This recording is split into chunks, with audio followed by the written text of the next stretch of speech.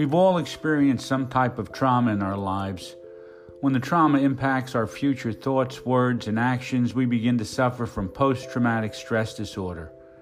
This condition can be debilitating and can cause a host of different symptoms, such as low self-esteem, depression, and anxiety. Trauma Stories is a podcast designed to provide a platform for discussion and sharing. Listeners are encouraged to send in their trauma stories to the host to read on the show and explain what their experience was and is with PTSD and how they're now healing from the condition. The host will also be sharing his own stories and stories of trauma that are in the news. My hope is that the listeners will gather some faith and hope and support through the podcast.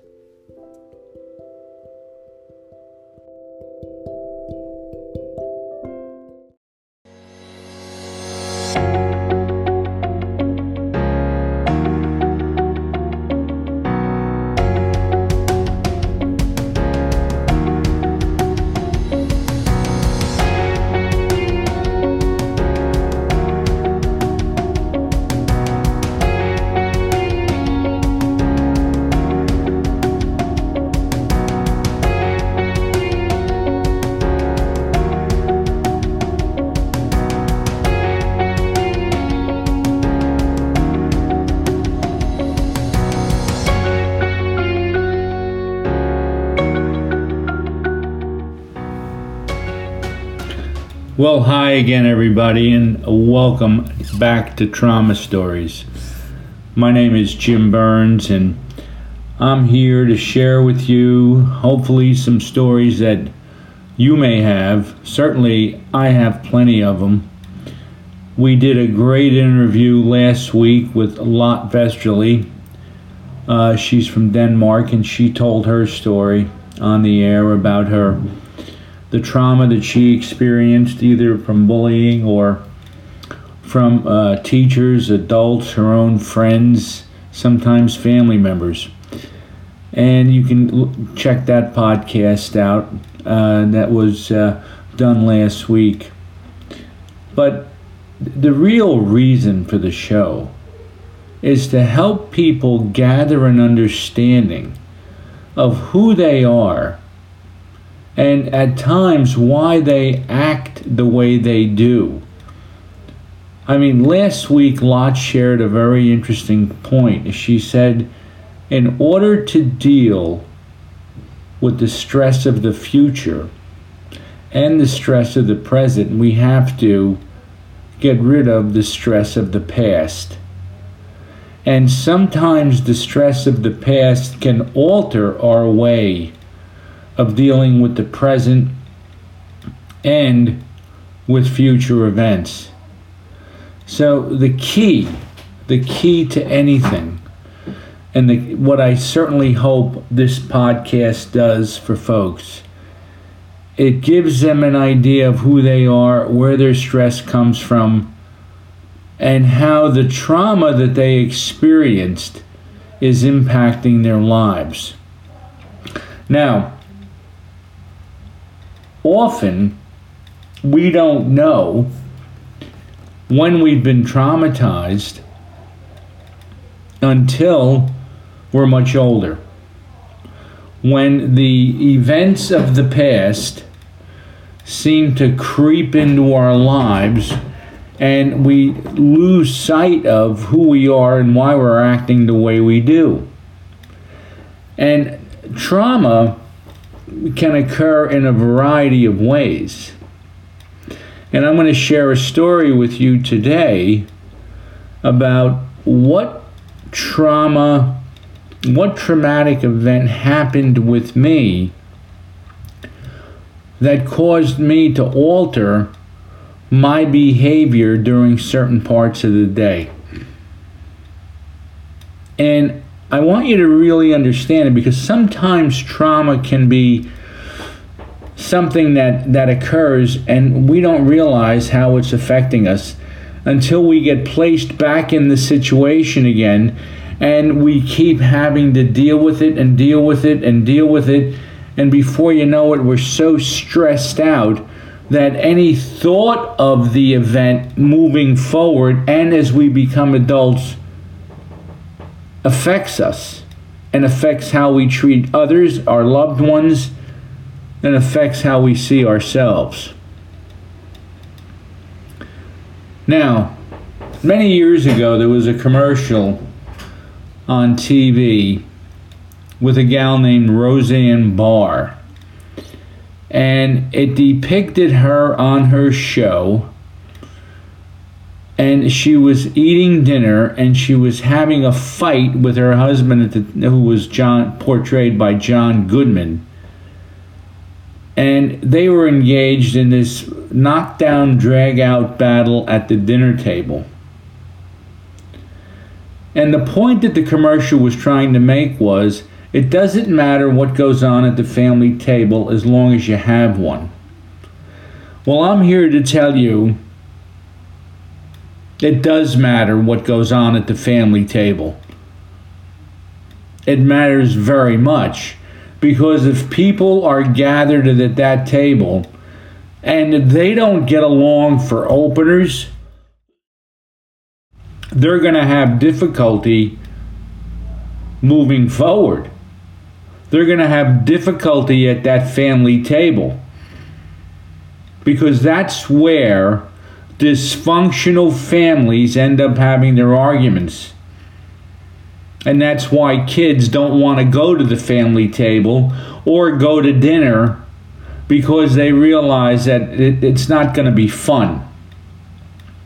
And as a kid, we had a family table, and you know what? It was a war zone. And I'm sure that many people can relate to my family table, and really, by the way, I'm tired of calling it that. I mean, we were a family and we sat at a table, but that was about it. Now, it was a zoo at the table. It didn't really dawn on me how crazy it was until my sister started dating and she'd bring one of her boyfriends home for dinner. And my father had a way of cooling a baked potato. You know, the way everyone does. You take the potato out of the skin with a fork, hold it about 2 feet in the air for about 15 seconds, and stare at the stream. Stare at the steam that's coming off of the potato. Then wave it up and down like a wand 4 or 5 times until you think it's cool. We all knew it was still hot, and he would eat it anyway and would leave his mouth half open while he sucked air to try and cool it. It was that type of behavior that really started me taking a look at this dinner table.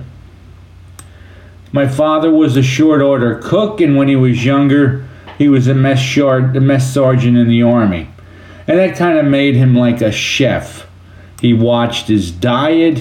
His dinners consisted of small pieces of protein, a vegetable, and a potato, and a slice of bread. And I've shared this before. My mother consistently made those meals for him every night, but she always fed my 2 sisters and I the good stuff. You know, all the starch, no protein, which really got under his skin. And he'd always ask the question, why are you feeding him that type of food? And he was purely disgusted by the meals we ate. My dad understood that white flour, sugar, and starch affected him. And I never knew when he was going to make a negative comment about my diet.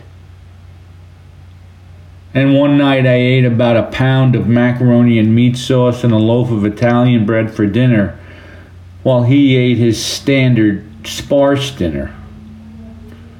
He didn't say one word to me about what I was eating. He just watched. It was almost fun eating dinner with him. I was surprised, but very relieved that he'd let me eat my delicious dinner in peace without making one negative comment about my unhealthy meal. Well, about 2 hours later, I sneezed. And I said to him, I think I'm getting a cold, which was a mistake because he jumped on it right away and he said, well, that stuff you ate for dinner tonight, you could catch anything from that. And you gobbled it up like dog food. My father, the general, bided his time.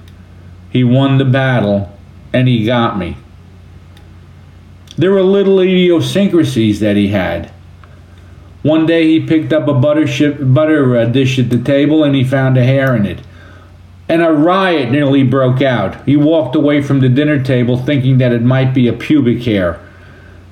He wore dentures that were out of his mouth every waking minute that he wasn't eating or working, and when he got upset they'd usually fall out.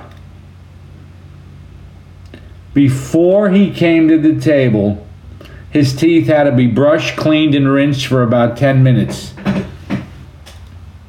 My mother would call him to dinner really early so he'd have time to get his dentures polished up. She knew he hated cold food and didn't want to listen to him complain.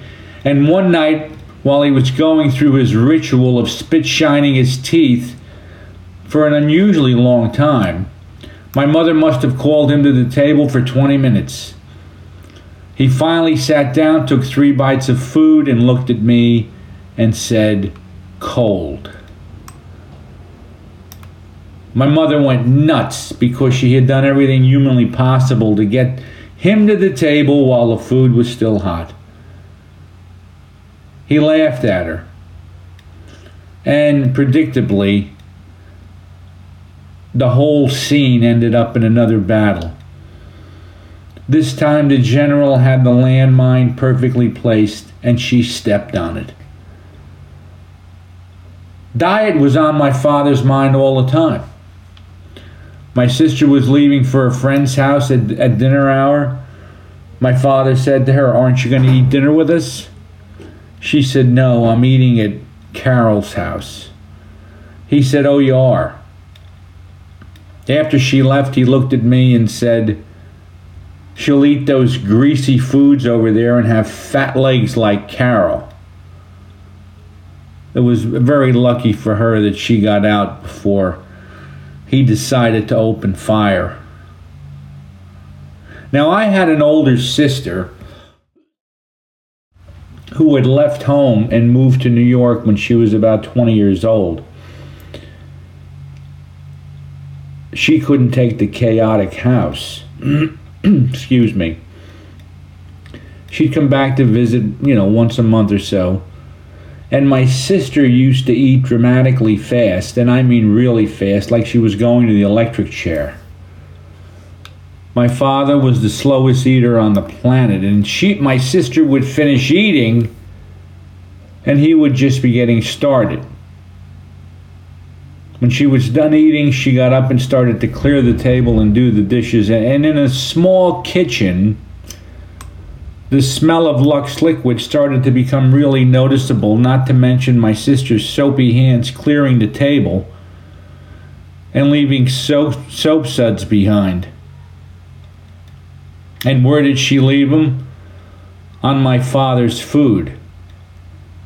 And to my father, who was trying to enjoy his meal, this meant war. My sister didn't have a chance to surrender and throw up the white flag. She was blown right out of the house and back to Brooklyn Heights. Now, the family table is a popular new term that's supposed to mean that the dinner table is where families should be talking and building strong relationships. And that's a good idea. But in my case, because of my father's personality and food-related phobias, our family table was not the place that this could happen. Just remember one thing: you don't need a family table to talk to your kids. You can talk to your kids in the family car. And I love spending time with my kids. I don't have to be at a dinner table. Don't get me wrong, I think it's great that we have dinner together and chat and enjoy each other's company. But not because Roseanne Barr says I should, but because it's something that's fun. And society always tries to hook some gimmick to things that occurred years ago in a very natural way. In my case, my father had more conversations with me in the car than he did at the dinner table. We always used to go on long car rides and have conversations, and it seemed a very natural thing to do. I have more conversations with my kids in the car and while we are working on projects than I ever could have had at the family table. And I think it's important to recognize that. The dinner table doesn't necessarily have to be the spot where you have those Father Flanagan discussions. You can have them at any time and in any place. So realize that a lot of people like me came from, I'm a baby boomer, I'm 65 years old right now, came from a family table that was chaotic. There were arguments, both verbal and physical. There were problems that got discussed at the table between my mother and father that resulted in very heated discussions. There was uncomfortability. There was the fear that my father was going to say that these pork chops or lamb chops are too well done and another fight would break out. The family table was not where I had my most fun. And believe it or not, there is some trauma associated with it, and I'm going to share that with you right after a short break.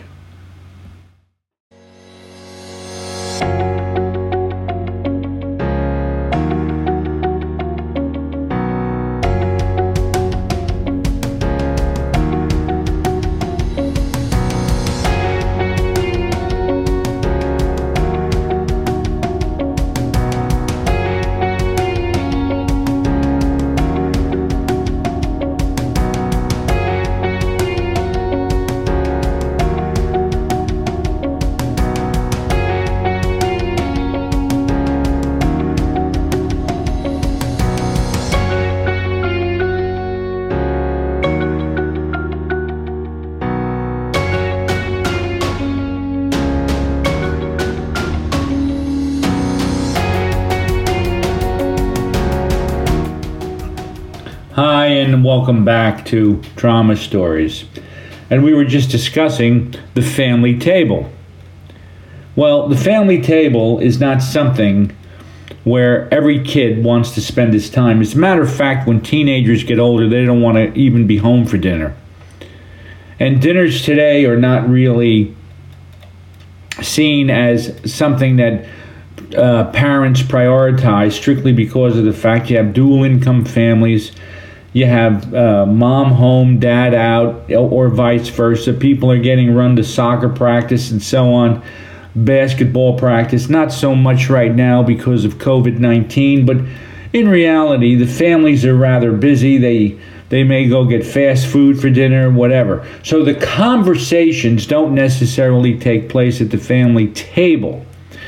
But however, the reason teenagers don't want to sit at the family table is because parents tried to set this up when their kids were little.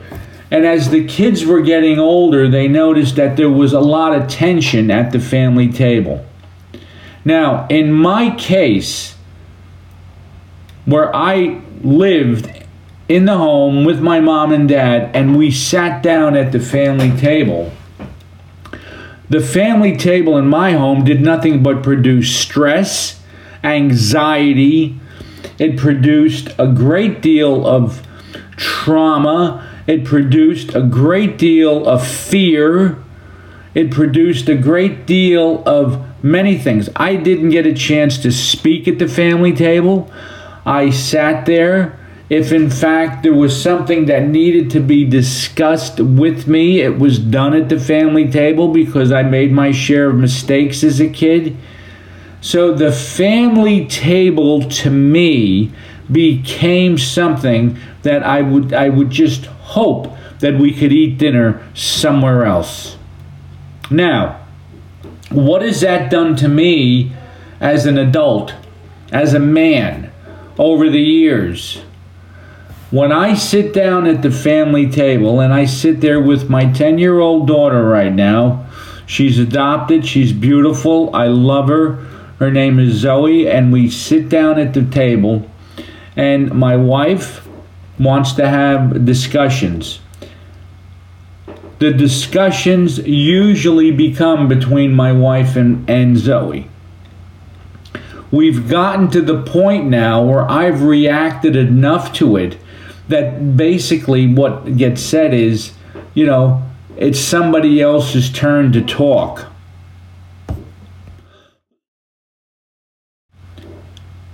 So then I can share something. I sit there at the table and I get nervous being there because there are things that are going to go on that I don't like. I'm going to hear things, I'm going to see things, and I'm going to act outside myself, and I'm not going to be who I normally am. The trauma from my own family table caused that. It caused me to fear dinner hour. Now, not so much anymore, but there have been times when I sat down at the table, I'm going to say within the last 5 or 6 years, and I had difficulty being there. And in some cases, I just wanted to get up and walk away. My oldest daughter, who is now 30 years old, was sitting at a Thanksgiving table, and they had a short interlude between dinner and dessert. And about 5 or 6 people hung around the table. Years ago, they were the smokers, and who stayed there and had coffee and smoked cigarettes and did whatever they did. And my daughter has this group of a half a dozen adults playing the rhyming game. And she's going around the table and she's engaging all these adults and everything else. And my sister said to me, she's controlling the whole table. And I never had that opportunity to control at my own table. I believe that kids are supposed to sit at a table and they speak to you when you speak to them. There's a point that I got to where I had to sit, and when I was sitting and listening to what everyone else was saying, that I started to get angry and upset, and I wanted to walk away from the table. And this has everything to do with the trauma associated with my own table when I was a kid.